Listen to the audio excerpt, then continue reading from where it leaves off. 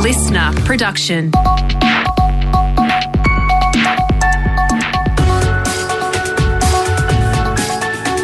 Australia Today's Morning Agenda.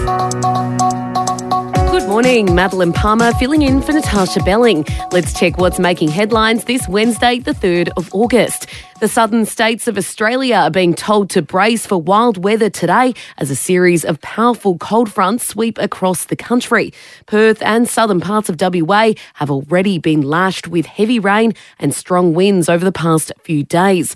Senior meteorologist Jonathan Howe says the Weather Bureau is expecting the cold fronts to impact other states from this morning. We are expecting moderate to locally heavy falls, pushing across in Western Australia, South Australia, and really focusing across northeast Victoria and southeast New South Wales on Wednesday and Thursday, while some areas could exceed 100, potentially 200 millimetres. In other news, the Big Four banks are expected to pass an interest rate hike today after the RBA lifted the cash rate for a fourth consecutive month. It's now at a 6-year high of 1.85%, and the Motley Fool's Chief Investment Officer Scott Phillips says the rising cost of living is hitting families hard. It's going to be a pretty bitter blow because rates not only increased today, but the RBA has said they're going to increase further. It means, unfortunately, more belt tightening, which is also a bitter pill to swallow in the face of higher inflation. And we'll dive into this more in business and finance shortly.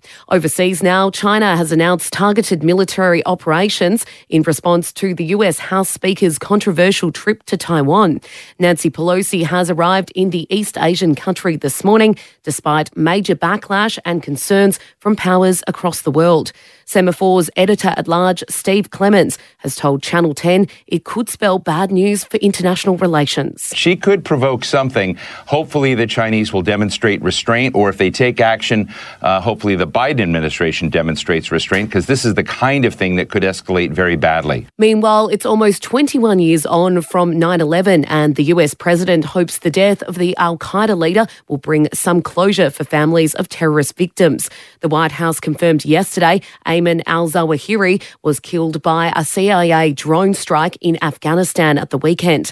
Counter-terrorism expert Greg Barton has told Steve Price on Listeners Australia Today he's one of the masterminds behind the 9/11 attack. 11 years as number one of Al-Qaeda, but of course he was there with bin Laden back in 88 in Afghanistan when Al-Qaeda was formed. He's been, as we heard, behind most of the major attacks, probably all the major attacks really, of the last 34, 35 years. Now let's check what's happening in your state with our reporters on the ground. To New South Wales, large parts of the Central West and Southwest are back on flood watch today. Forecasters are predicting a series of troughs, and a cold front could bring heavy rainfall to southwestern and central inland areas. Our regional reporter Scott Leake has more. Thanks, Maddie. The Bureau of Meteorology has warned 13 river catchments could see minor to major flooding from tomorrow, including the Bogan and Lachlan rivers, which are still under flood warnings from the last rain event. Senior meteorologist Dean Narramore says it's not just the rain we need to prepare for. Much of southern Australia is expected to see damaging winds with gusts up to 90 kilometres an hour. For some of our elevated areas, we could even see destructive winds up to 125 kilometres an hour. Severe weather warnings are in place for parts of the Illawarra, South Coast, Southern Tablelands, Southwest Slopes, Snowy Mountains and ACT. The advice is to keep up to date with the latest weather warnings over the coming days. The SES also asking those in the warning areas to clear gutters and drains and put away loose items around the yard. And to Queensland, a federal court judge has handed down the verdict in the Clive Palmer and Mark McGowan defamation case. Reporter Rod McLeod says the judge had some harsh words for both the WA Premier and the Queensland mining magnate. That's right, Maddie. WA's Premier Mark McGowan and Clive Palmer's legal battle is now over, with the federal court ruling they've both defamed each other. The Premier has been awarded $20,000 and self-proclaimed billionaire Mr Palmer $5,000. But Justice Michael Lee has criticised the waste of court time. While Mr McGowan has responded to speculation he made negative comments about the mining magnate to distract Mr Palmer's lawyers from separate legal action over a stalled mining project. He says that's not the case. We're in a pretty tense situation with a whole range of issues at that point in time. potentially a virus coming in here that was going to kill thousands of people, and then a $30 billion claim that was going to cause a lot of grief to the state's finances. I was dealing with all of them at once in the best way I could. The defamation case has been adjourned until later this month to deal with legal costs. Now for the latest in business and finance news, we're joined by Effie Zahos, Editor-at-Large at Canstar. Effie, good morning. As we mentioned before, the Reserve Bank has lifted the cash rate, but forecasts economic growth and employment will go down. Yeah, that's right, Maddie. There was so much detail to unpack in those notes yesterday. And as you point out, it's not so good news around the economy, at least for the short term. I mean, first up, there is certainly more pain for homeowners. The cumulative increase in monthly repayments since rates first started to go up will see households with a $500,000 mortgage having to find an extra $500 each month to service their loan. Now, rate hikes don't just impact homeowners. When you put the pressure on household budgets, there is a flow-on effect. Of course, taming inflation here is the number one goal for the RBA, but higher rates can also slow the economy and drive up employment. And the RBA is now expecting that the unemployment rate will jump up slightly from 3.5% to 4% by 2024. Look, I mean, Maddie, that's still a good number. We can't complain. But it has trimmed its GDP growth forecast to 3.25% this year. And remember, it wasn't too long ago that it said it would be 4.25%. On a positive note, they have flagged that there could potentially be a pause in these rate rises at the next month board meeting, but they're going to closely monitor the economic data.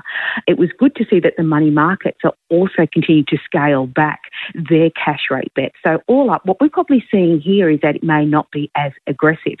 And look, there's got to be some kind of silver lining to all this. And this is why the banks now are getting pressure put on themselves.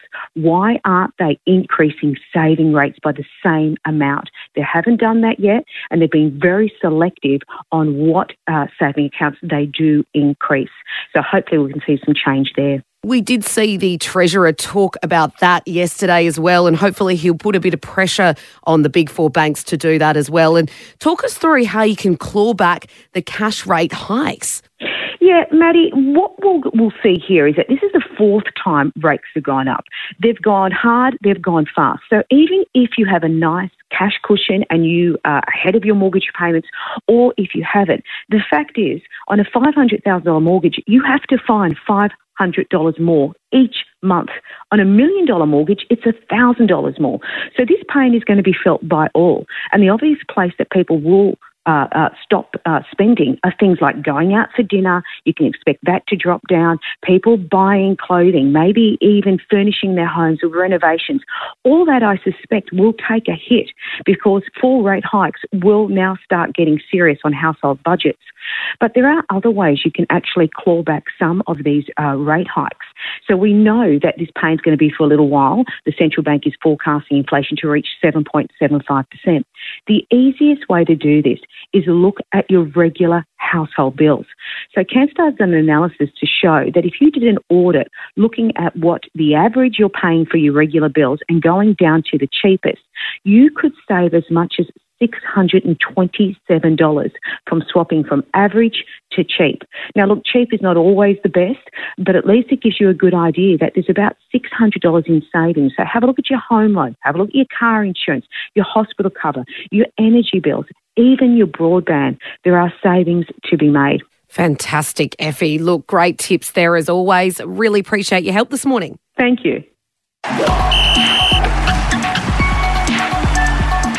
Time for sport now with Brett Thomas. And Brett, good morning. Another golden day at the Commonwealth Games for the Aussies. Yes, good morning, Maddie. Let's start in the pool. We've had our fourth clean sweep of the podium. 18-year-old Molly O'Callaghan winning gold in the 100-metre freestyle with fellow Aussies Shayna Jack and Emma McKeon taking out silver and bronze. I'm really happy, and I'm happy to do it alongside these amazing girls, especially Emma. Like, she's an absolute idol and stuff, so it's really nice to race alongside her this time. And especially Shayna too. I'm coming back from worlds and stuff, so I'm very happy. Yeah, just crazy. Only 18 years of age, she's the world record holder and now the Commonwealth Games champion. Our netball team is charging on at the Commonwealth Games. The Aussie Diamonds smashing Wales by a whopping 46 goals. We might get a game for Wales the way they're going. They sit top of Group A, and we've won pole vault gold as well. Nina Kennedy is flying high, 4.6 metres to be exact, as she took gold in that event. So another great morning at the Commonwealth Games. Loving it. And look, to the AFL, Brett, we've got an update on the future of 2 Tigers stars. Yeah, look, Richmond's still in the finals mix, but a lot of talk about some of their veteran players. They won 3 premierships in 5 years, so potentially coming to the end of an era. Dustin Martin is the big one. Some talk, of course, when he took personal leave in Sydney that he might seek to move out of the fishbowl environment of Melbourne. His teammate, though, Jack Riewoldt, believes he will be at Richmond next year. His mindset is trying to get himself fit for a push at the back end of the year. Are you absolutely confident that he'll be at the Tigers next year, Jack? Yes. And Riewoldt himself says he is keen to play on if Richmond want him to. There's no obvious replacement for him as a key forward, so I reckon Riewoldt and Dusty will be at the Tigers next year. And look, Brett, to the NRL, talk us through this drama with the grand final. Could it be moved from Sydney? Yeah, look, Peter V'landys is certainly threatening that. He's the ARL Commission chairman. The debate at the moment is between he and the state government over funding for suburban stadium upgrades. At this stage, he is not refusing to budge, and if he doesn't get his way, he says he will look at moving the grand final potentially north to Brisbane. Here's Michael Chammas, who gave us an update on this on Triple M. If they pull the funding, the NRL will certainly start talking to Queensland. The NRL were under the impression that the government were going to follow through on a pledge to invest $700-800 million into suburban grounds. They're set to pull that money, and the NRL are filthy. Well, up north in Brisbane, Broncos star Pat Carrigan has been dealt a 4-game ban for that hip drop tackle on Jackson Hastings.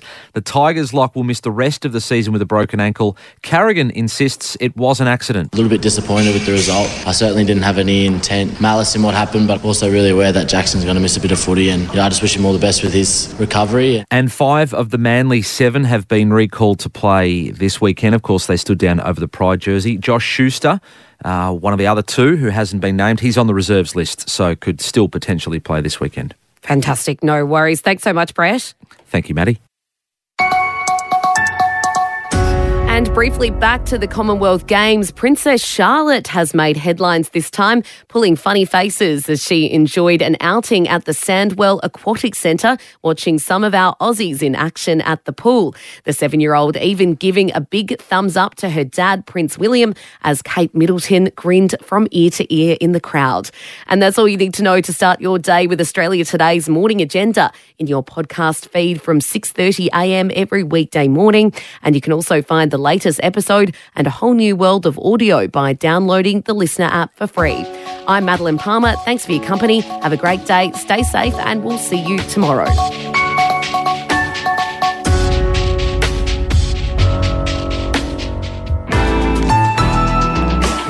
Listener.